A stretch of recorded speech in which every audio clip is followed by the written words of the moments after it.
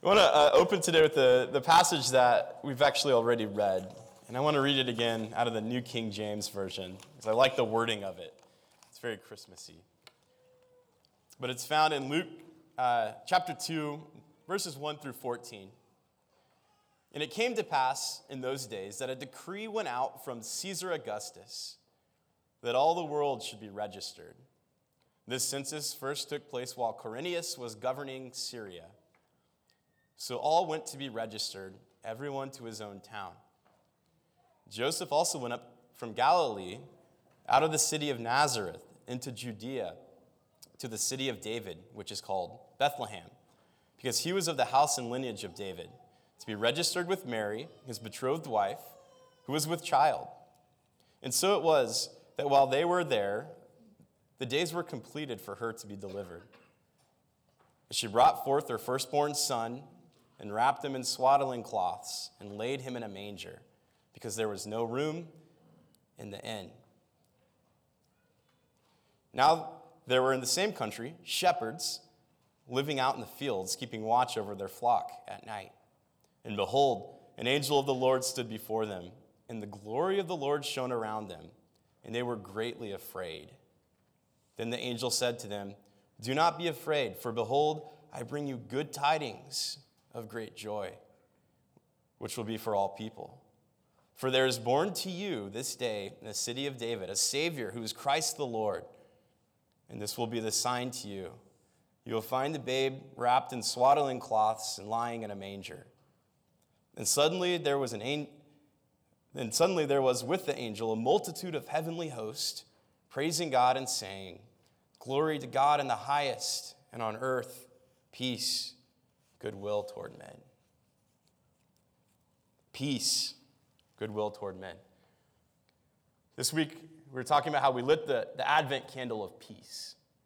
And here in this story of the first Christmas, we have the angels showing up, and this chorus of angels crying out, "Glory to God in the highest, and on earth, here on earth, peace and goodwill toward men." It's interesting to think of peace, especially for this first Christmas, because just reading some of the details of that story, it was anything but peaceful. When you look at kind of what's happening politically on the global kind of stage at this point, the story opens up with Caesar Augustus is in charge. Now, I'm a really big history nerd. I listen to history podcasts. It drives my wife crazy. And I love kind of like Western Civ. And so when I hear Caesar Augustus, I get excited. Anyone else get excited? Right. And what's going on in the world right now when Jesus is born into this world is that, Julius Caesar has turned the Roman Republic into an empire. He's conquered, he basically turned the Mediterranean into a Roman lake. And at some point, Julius Caesar gets assassinated. He gets too powerful, and those turn on him. You have that famous phrase, "E tu, Brute," where his best friend betrays him. And then his nephew, this man named Octavian, takes over the empire. And Octavian leads kind of the remnants of Julius Caesar's armies. And this great civil war breaks out in the Roman Empire. And Octavian emerges victorious. And it was this terrible, bloody civil war. Octavian becomes emperor, takes on the title Caesar Augustus. And it's a time of great turmoil, great violence, lots of people dying, lots of rebellions popping up. It's a very dangerous time to live. But after this civil war, Caesar Augustus ushers in something that's called the Pax Romana, or the Pax Augusta, which is basically the peace of Rome. And this place where Jesus is born is this area of the Roman Empire that's been conquered. It's been set up as a client state of the Romans, which means there's this foreign oppressor that is kind of in charge, and they have their armies on the ground. And if you're human, you don't like to be conquered. You don't like to have a foreign army in your land telling you what to do, where to pay taxes, in charge. So it's a very kind of violent, volatile situation, the global stage. Jesus is born into this. But then you look at just kind of on the personal level how chaotic and anxious this story is. We have Joseph and Mary. We pick up details of kind of their life from all the Gospels, but we find that they're betrothed to be married, which means they're engaged. They're not married yet. Mary's found to be with child. You can imagine just kind of what socially that would be in that community, these traditional, conservative little Jewish family. This girl gets pregnant, and everyone's like, oh no, you're not married yet. She goes, oh no, it's fine. It's not Joseph's. What? Oh no. Imagine her trying to describe the situation, the anxiety that would bring, at the holiday party that year. I can't imagine her interacting with her aunts, interacting with other people in the community. You can imagine what Mary's going through. And tradition also tells us that Mary's it's not like she's just like an older, mature woman. She's young. Most scholars say she's probably a teenager dealing with the weight of the world now. Trying to describe, I had a dream. And how do you even start to explain the situation? And then on top of all of that, they're told by Caesar to go to their hometown for a census to be taken, to be accounted for, which means probably more taxes coming, right? And so they travel. It's not like they could hop on the train or hop in a car or a plane. We know they walk, and she rides on a donkey. We have a lot of pregnant women in the church right now. I would love to try to do some sort of experiment, get one of them on a donkey, see how that goes. Don't think that would be wise. My wife's out sick today, so I might make jokes like that and not get in trouble. But Mary rides on a donkey. You can't imagine just the chaos of what that would feel like. And then they get to Bethlehem, and there's no place for them to stay. And the baby's coming. I can't imagine, who knows, maybe Mary's winging it, but my guess is she's probably a planner, right? How do you go into a situation like that where you have to give birth? There's unbelievable chaos happening. The world that Jesus is born into is just aching for peace. It's aching for God to intervene. And when I think about the chaos of my Christmas, and it is chaotic, I have a big family, I think, man, I got to go to 7 houses in 3 days. That's stressing me out. We got to eat at every house too. And then I've got 4 children, because my wife is fertile myrtle, and we keep having more, and trying to figure out how to get gifts for all these babies, and that's my stress. I can't imagine this first century world that Jesus is born into, the chaos that is here. It's this world that is crying out for peace, crying out for something to just be normal. And these angels show up and they say, glory to God in the highest, and on earth peace, goodwill toward men. On the earth, peace. Peace, to do a word study on it, it's this Greek word, irene. This is different than the Hebrew word shalom, but it means, it's interesting, it comes from a primary verb which means to join something. Peace by implication, prosperity, quietness, rest, to be made whole again. This idea of peace that comes with the Christ child, to be made whole again, to be rejoined together. The Moody Bible Institute found some statistics that were interesting in the Personal Journal. It reported these incredible statistics that since the beginning of recorded history, the entire world has been at peace less than 8% of the time. Read that again. Since the beginning of recorded history, the entire world has been at peace less than 8% of the time. In its study, the periodical discovered that 3,530 years of recorded history, only 286 years have seen peace. Moreover, in excess of 8,000 peace treaties were made and broken. We live in a world of constant conflict. We live in a world of constant turmoil where humanity just doesn't get along. We live in a world that aches for peace. For peace. I love how John Piper defined this idea of irene, peace. He says, and by peace I mean not only the absence of conflict and animosity, but also the presence of joyful tranquility and as much richness of interpersonal communication as you are capable of. This kind of peace that's understood, that comes into the world with Jesus, isn't just the absence of conflict, which in itself would be good enough, right?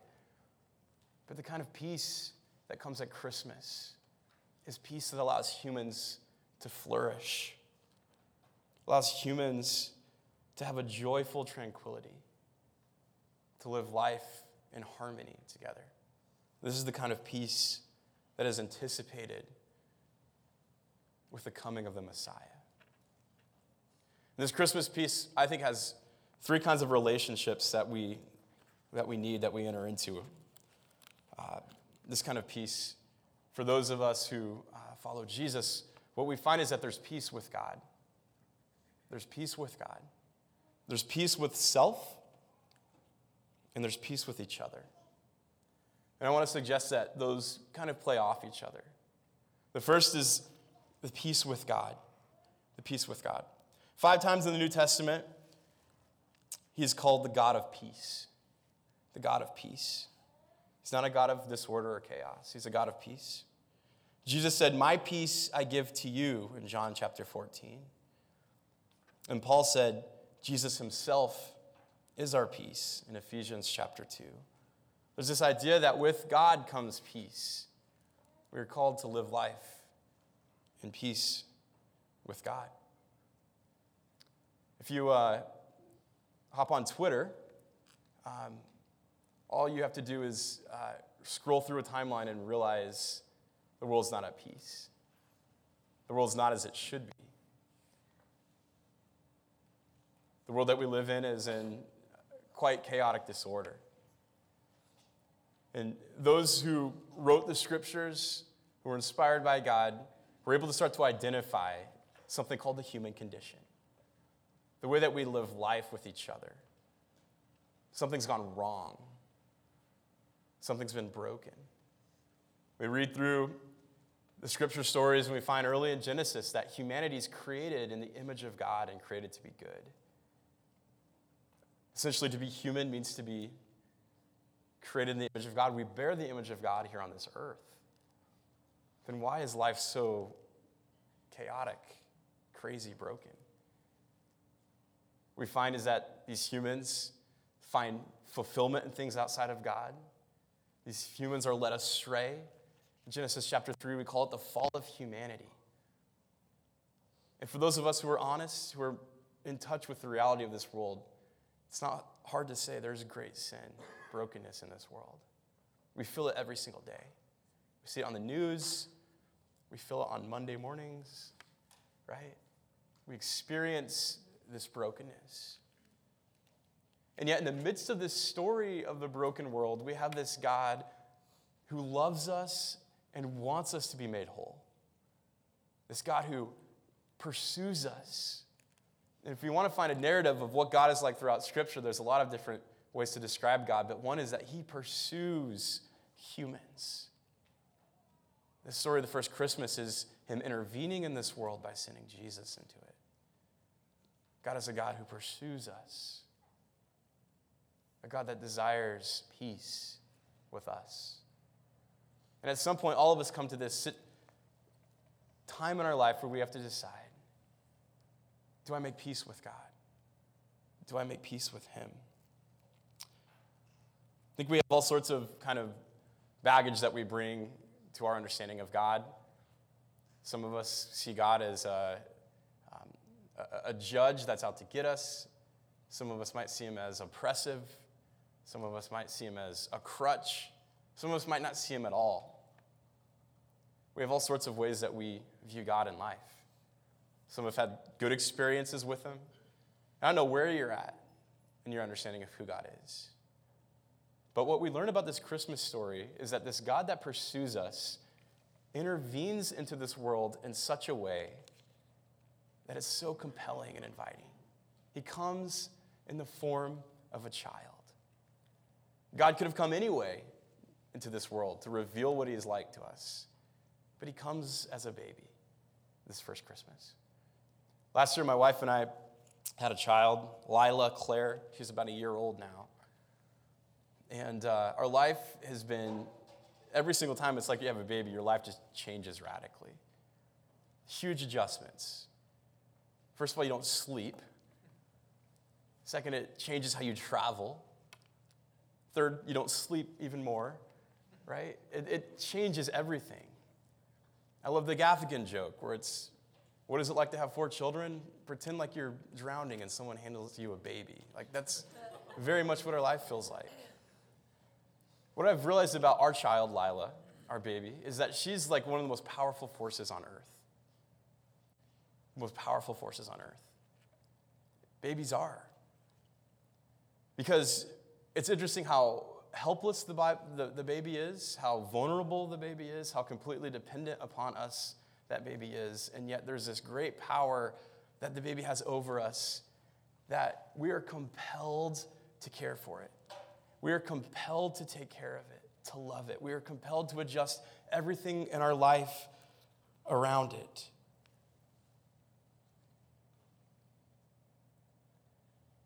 But this big adjustment in our life comes not because the baby makes us do it. The big adjustment comes out of this act of love. It adjusts everything in our life. And it's so interesting to me that when God comes into this world to pursue the humans that are broken, he comes in the form of a baby. Vulnerable, dependent, and yet at the same time inviting and compelling you to adjust your life to love. Making peace with God.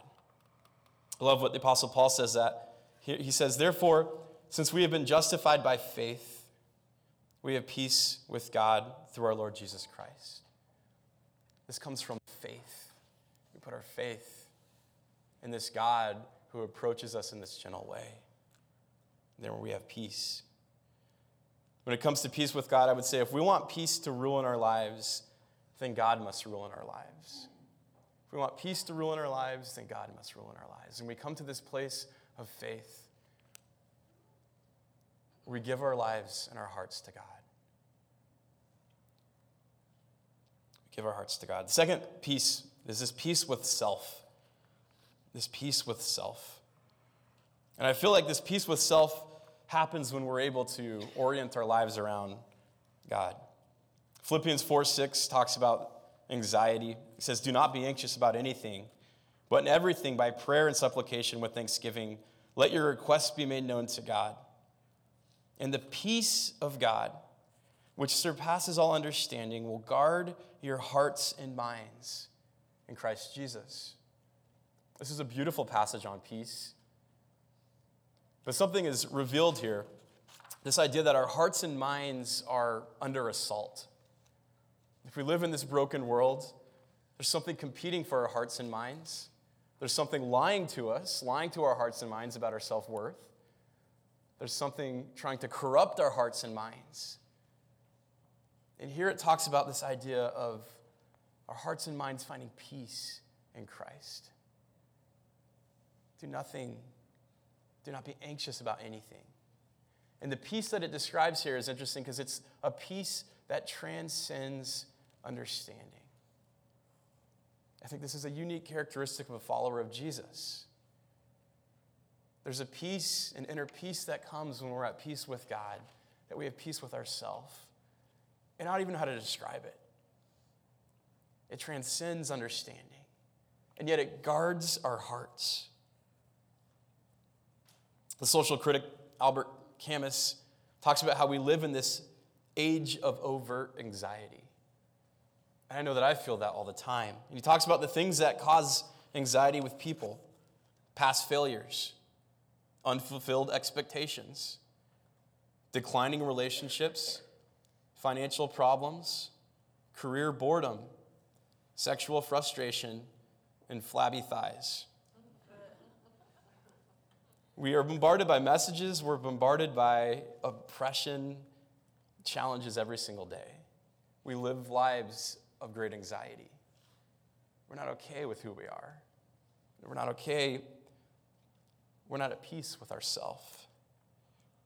God came to bring peace with us. We have peace with God, but there's a ramification. It changes how we live life.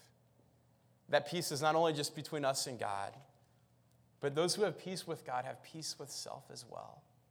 There's this fruit that comes from relationship with God. It's called the fruit of the Spirit. A life of inner peace. inner peace. I love what Isaiah says about this. Talks about this idea of how we have peace. When we have peace with God, we have inner peace. And he says this, I like the King James Version. There's a phrase here that just jumps out at me. It says, "Thou wilt keep him in perfect peace, whose mind is stayed on thee, because he trusteth in thee." That will keep him in perfect peace, whose mind is stayed on thee. That's a great line. Whose mind is stayed on thee. Inner peace comes when our mind is stayed on God, on Christ. When our focus is on him. So peace rules in our life when God rules in our life, and inner peace comes when our mind is focused on thee. I find this in my life time and time again. When I consider my anxiety, when I consider everything that's plaguing me, it's the times that I return to God in prayer that peace comes back into my life. There's this inner peace that comes with the Messiah. Another name for Christ is Emmanuel, God with us. And the fruit of that Spirit is peace. And the third relationship is peace with others. Peace with others. I like to get the first two right and not worry about the third one. Peace with others, that's more challenging. And I would say that peace with others is something I think that comes truly and fulfilling in ways when there's peace with God and peace with self. Peace with others is a byproduct of that relationship with God. And I think it works in a couple ways. One is I think that when we are at peace with God and peace with ourselves, we naturally live healthy lives which allow us to live in harmony with other people. But that doesn't mean other people live in harmony with us. And I think what I found is that when we're at peace with God and we're at peace with self, we're able to handle when other people aren't living at peace with us with a better perspective. It's almost like we work as shock absorbers in this world. We're able to handle when other people do things that are wrong to us with a different type of perspective. Not only does it empower us in a healthy way to live in harmony, but it allows us to absorb some of the other dysfunction that's going on around us. This fruit of the Spirit is peace that comes from living life with God, with finding this inner peace in ourselves. It flows out of us to other people, allows us to live in harmony with those around us. And I think our world needs this. I think that those who follow Jesus that are a part of these communities called churches live life very differently because we are people of harmony and peace. Psalm 34:14 says, "Turn from evil, do good, seek peace, and pursue it." Turn from evil, do good, seek peace, and pursue it. There's a story of a pastor that lived back in the 1840s. And the pastor had a mental breakdown. Happens to pastors. Has this mental breakdown, tries to kind of like restart life, start life over. And it says for the next 7 years, he was depressed. They called it melancholy back then. Just lived with this darkness.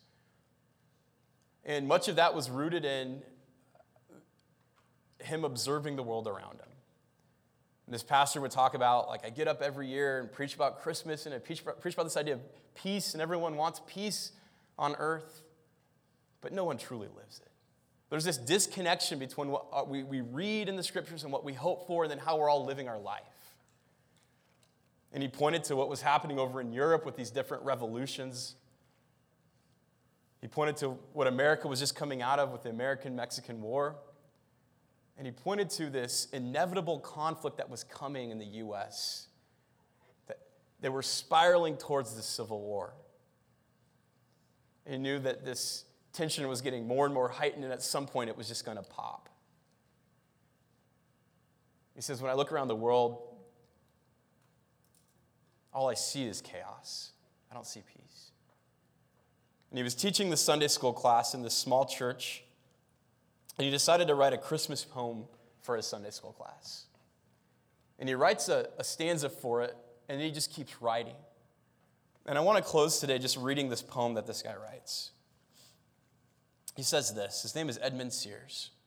And he writes, "It came upon a midnight clear, that glorious song of old, from angels bending near the earth to touch their harps of gold. Peace on the earth, goodwill to men, from the heavens, all gracious King. The world in solemn stillness lay to hear the angels sing.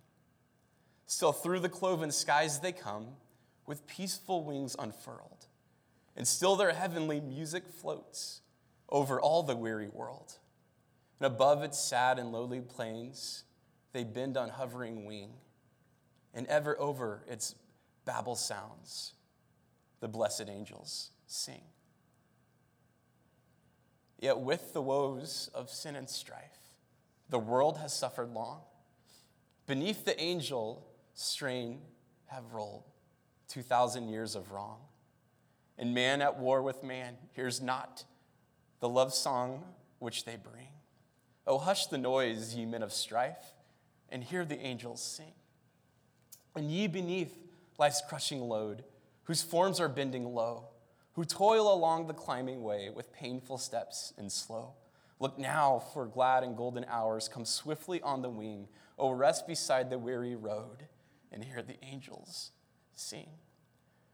For lo, the days are hastening on by prophets, bards foretold, when with the ever-circling years comes round the age of gold, when peace shall over all the earth in ancient splendors fling, and the whole world give back the song which now the angels sing. Peace on earth, goodwill to men. The Christ child comes, the Messiah, God with us, not in a way that overrides our will, but in a way that invites us into a life of wholeness, a life eternal, a life of salvation.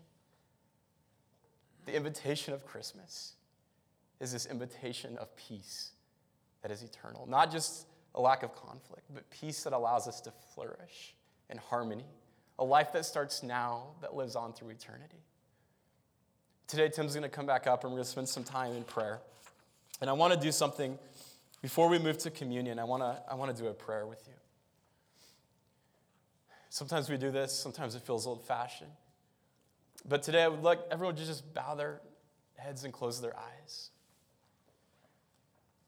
And I want to spend some time just praying. And today, if you're living life where you feel like you don't have peace with God, if you feel like that just feels like an empty relationship, or that feels like a relationship full of grief, that feels like a relationship full of anger, you don't feel like you're at peace with God, today we want to invite you to open your heart to live at peace with God. And with all heads bowed and eyes closed today, if you feel like your life is not at peace with God, if you would just look up at me, I'd like to pray for you.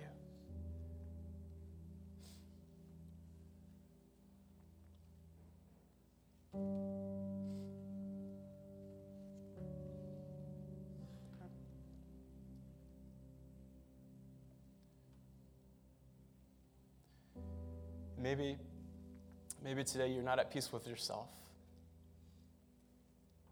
You've had inner turmoil, internal conflict. Today I'd love to pray. If you just look up if you want prayer for peace.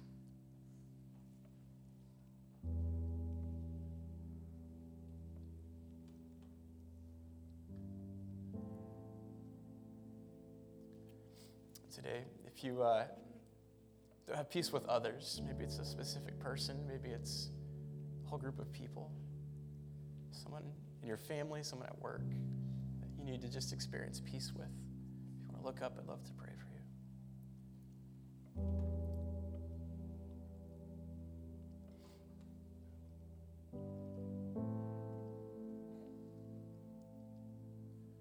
Let's pray.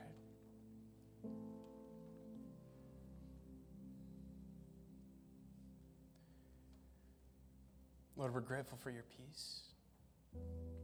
We long for it. Lord, we live in a world that is just full of turmoil. Lord, we know that you understand our circumstances. You see our every situation. You know our hearts. Today, I pray that you meet us in this moment. Lord, that you bring about the peace that passes understanding. Lord, that this Christmas our lives would be changed because of the peace that you offer, this fruit of your Spirit. Lord, I ask your blessing on those now who've raised their eyes, that you would meet them, that you would work about shalom. We ask your blessing on your people. We're going to move to communion now. If you feel ready, as we close with this last song. Communion is a representation of this story, of this God who intervenes in our world, the incarnation, who brings peace. We take a piece of bread that represents the body of Christ, and we do this in remembrance of what God did for us on the cross. We take the juice that represents the blood of Christ that was shed, that covers all of our brokenness. We believe that by his blood, we receive peace. And today, when you feel ready, move to the communion table. And as you move, open up your heart and invite God to bring about the peace that passes understanding. Let's move to communion.